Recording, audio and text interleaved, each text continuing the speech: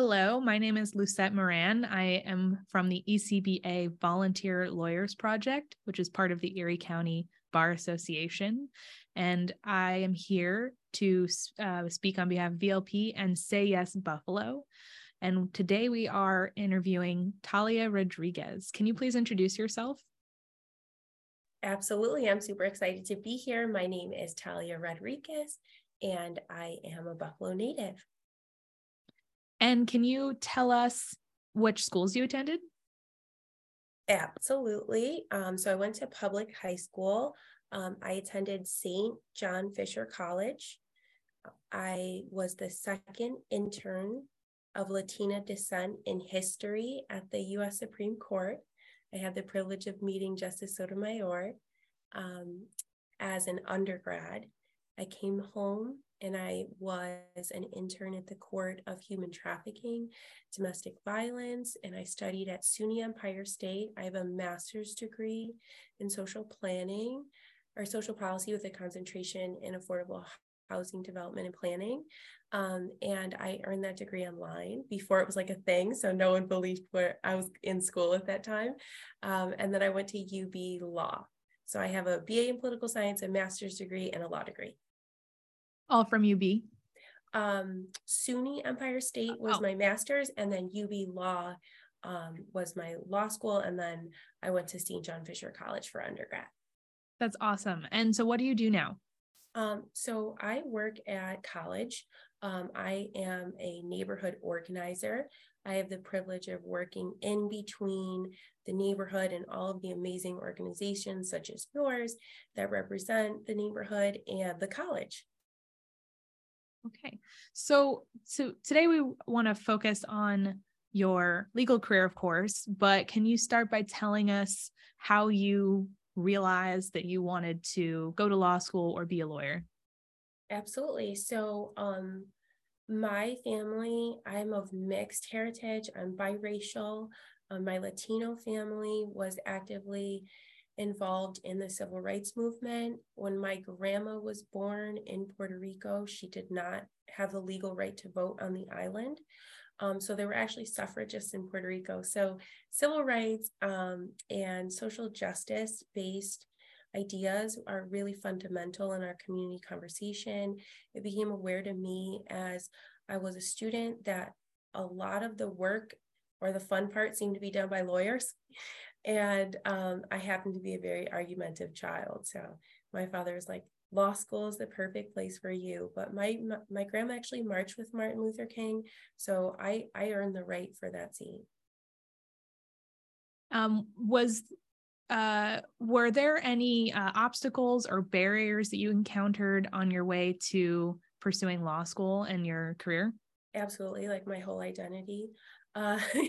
So I'm a working class girl, come from public schools. I think for me, just part of what was hard was learning the language of higher education. What is a FAFSA? What is this? What is that?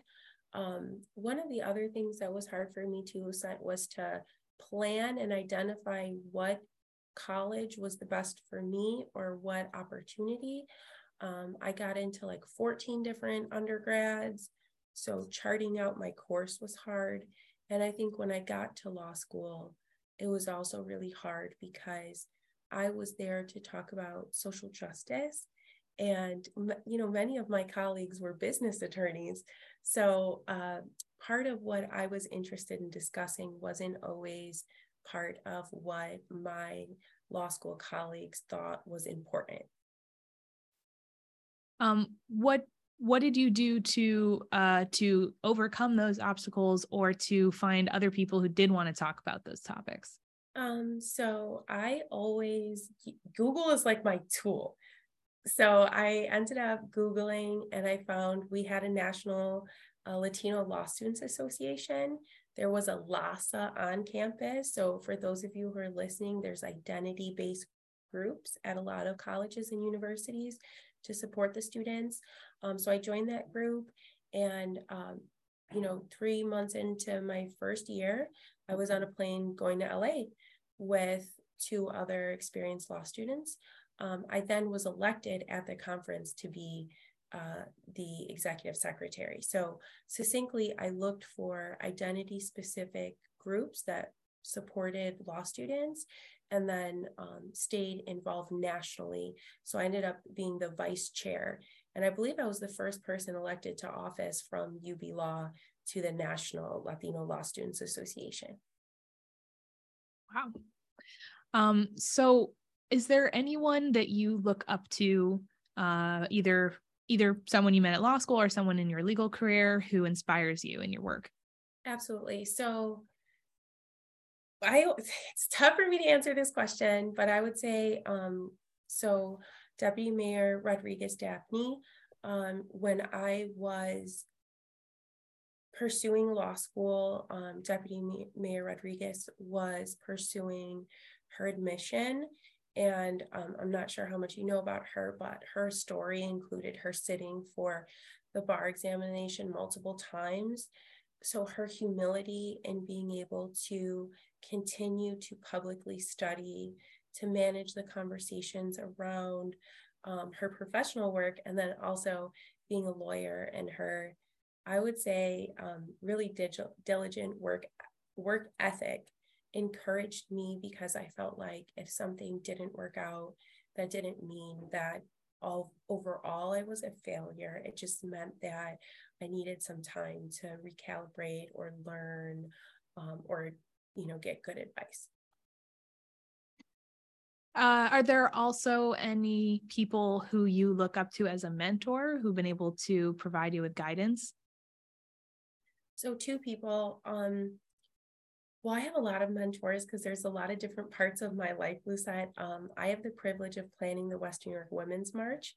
I'm on year 4. I'm the chair of the Gender Justice Task Force. So for me, I have mentors in my peace work, and I have mentors professionally, but there are two people who I will say I looked to when I was having questions of conscience, right? So one was Mary Torres, who at the time was secretary of the ABA, American Bar Association. She's an attorney from New Mexico who I met and just deeply impacted me. We had similar journeys. And then the other was Dolores Huerta, who I had the opportunity of meeting in LA, who was Cesar Chavez's partner in organizing. And she is still alive and an organizer today. So I was able to meet her, talk to her a little bit about my grandma. Mary also knew my grandma's story. And it was really important for me to build coalition with Mexican American women, so I could broaden my understanding of Latino history, Latino politics. And, I had resources outside of the city. How do you recognize a good mentor? That's a good question. I recognize a good mentor by their spirit. I feel like mentors need to be compassionate.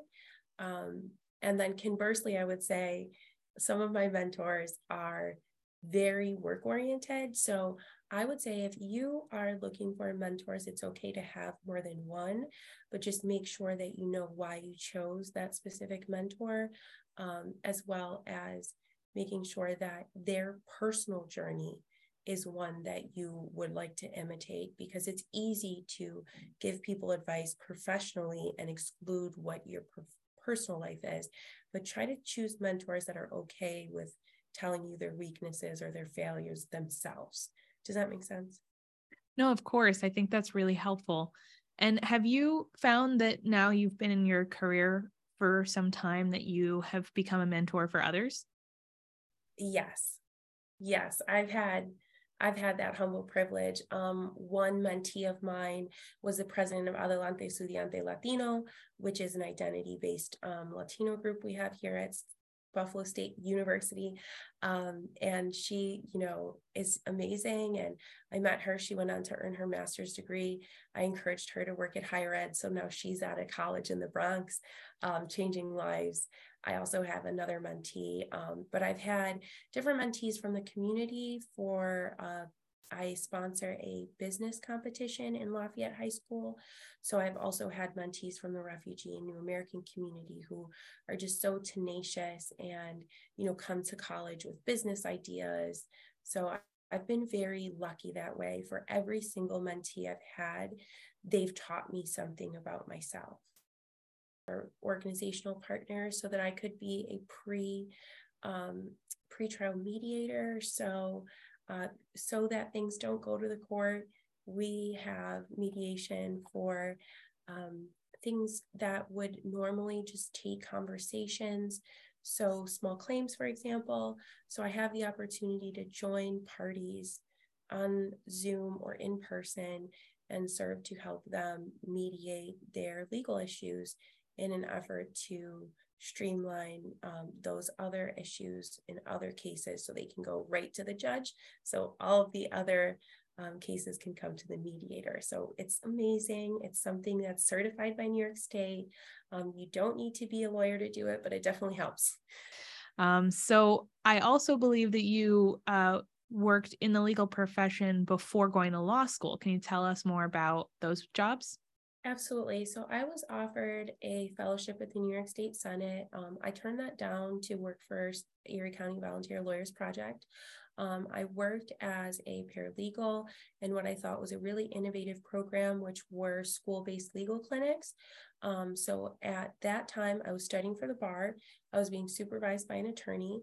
I was part of a larger effort of legal clinics, some of which are still running.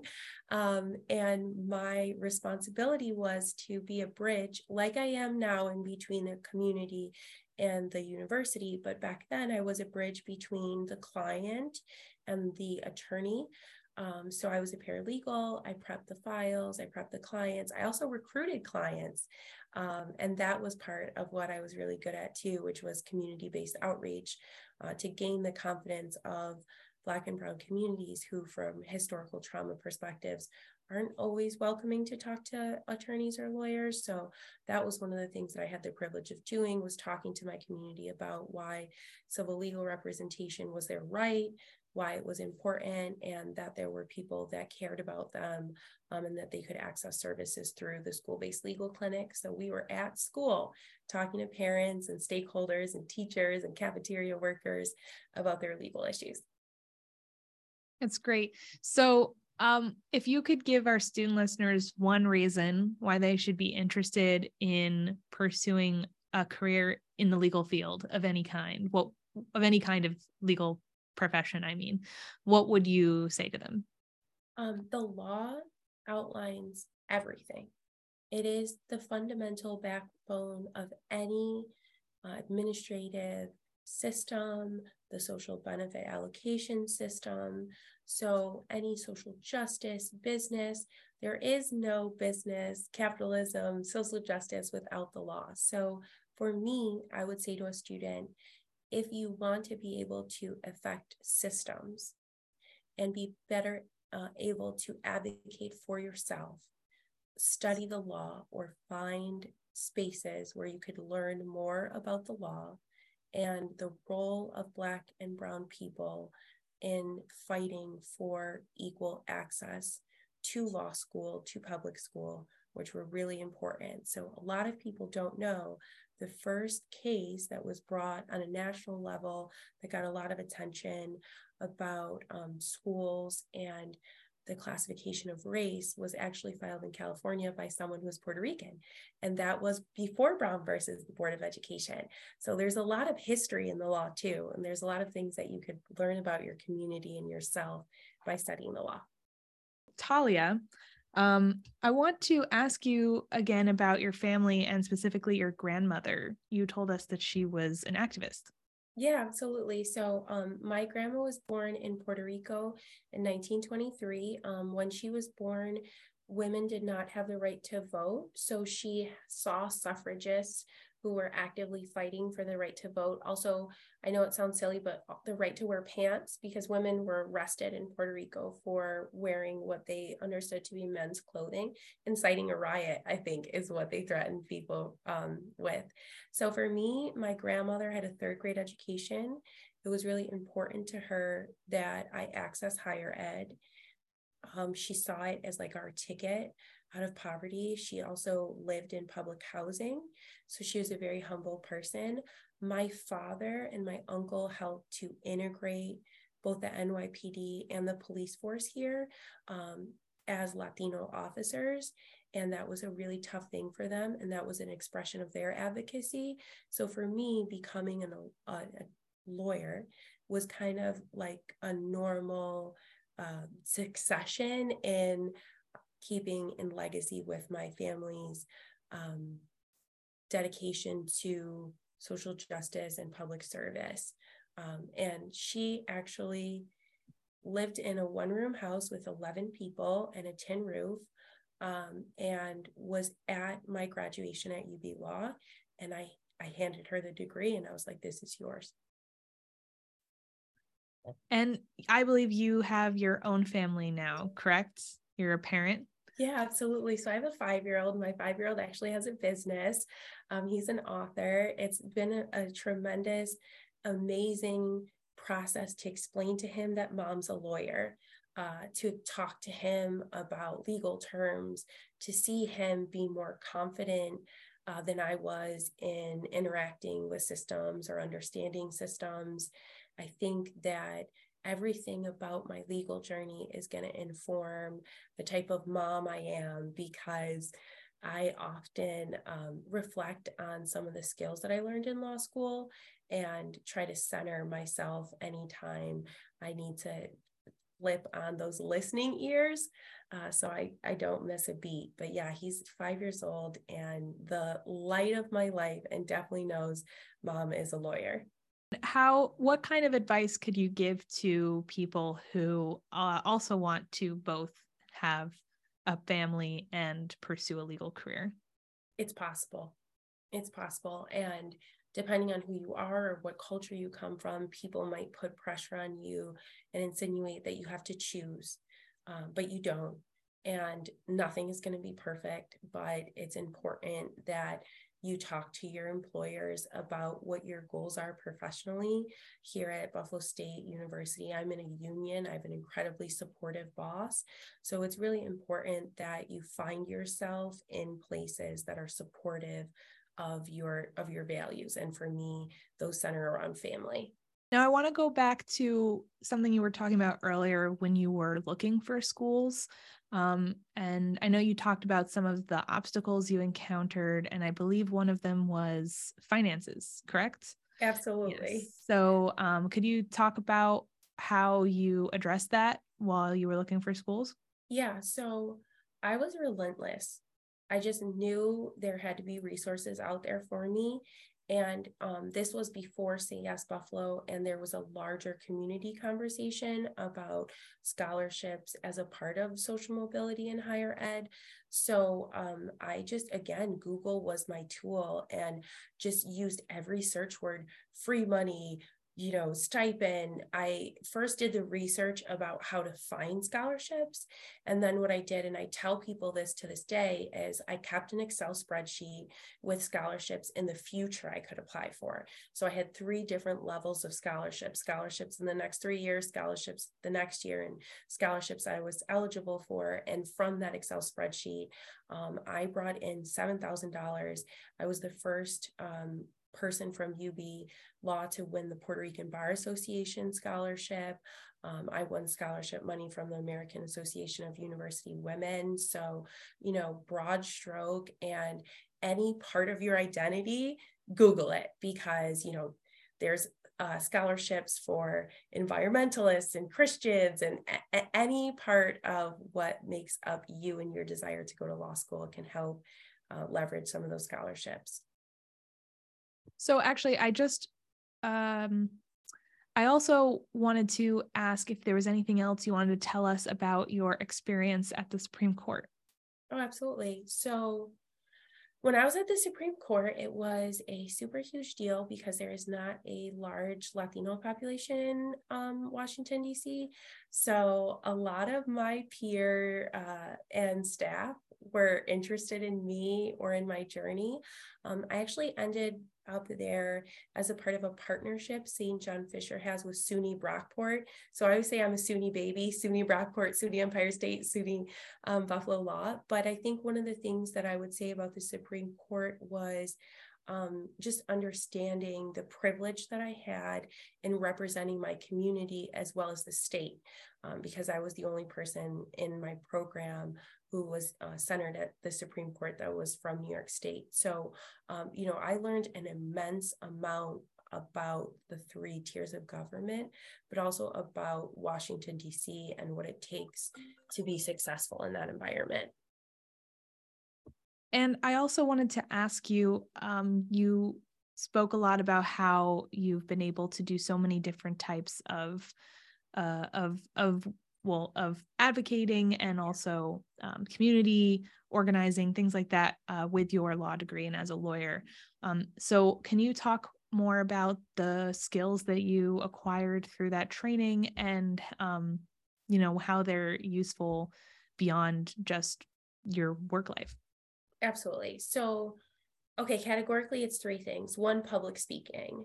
I addressed the Women's March 4 years ago. That moment changed my life. I learned those skills in law school, having the confidence to go in front of a group and project, right? The second of which is timing and persuasiveness. Lawyers are incredibly concise. That has helped me incredibly in higher ed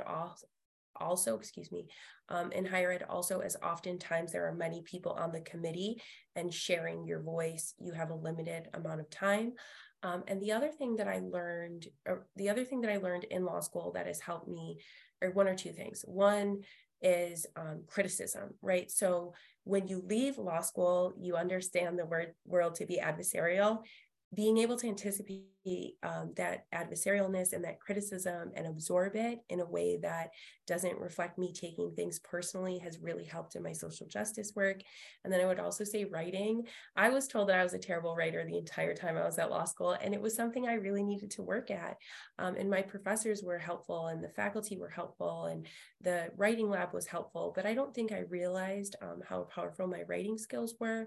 So when I left law school, ultimately I'm a columnist. So my work is circulated in all of the papers in Western and Central New York that are bilingual. And a lot of my confidence in writing came from that process of relearning how to write in law school. So that's great. And is there anything else that you would like to add for our student listeners about just about the experience of being a lawyer or law school? Yes, absolutely. 1, there is an growing, emerging area of tech in the law where technology and the law intersect. So that would be an amazing area for them to just Google. The second would be follow identity affirming and identity specific platforms and organizations. So Latinas Uprising is one of those platforms. She now works for the city of Chicago, but she was an immigration attorney and made a platform about how to get into law school. And then the third thing I would say is, and I know this kind of sounds rough, but don't listen to other people. I had a lot of people project as to what they thought the legal community was going to be like, or what they thought being a lawyer was going to be like, and they were absolutely wrong. So I think one of the things that is really important for me is to tell the youth that their vision and creativity is what the future is going to be like. So take what they learn in law school and match that with their future vision, and they'll probably get a closer reality to what practicing and being involved in the legal community will be like when it is their time to participate. Okay, well, thank you so much for talking to us today, Talia. On behalf of the Volunteer Lawyers Project and Say Yes Buffalo, we are just so grateful for you to take the time, and we hope, we'll thank you. Sorry. It's been a privilege. Volunteer Lawyers Project is something that I really admire, and being able to contribute to Say Yes, it's so exciting. So again, thank you for having me.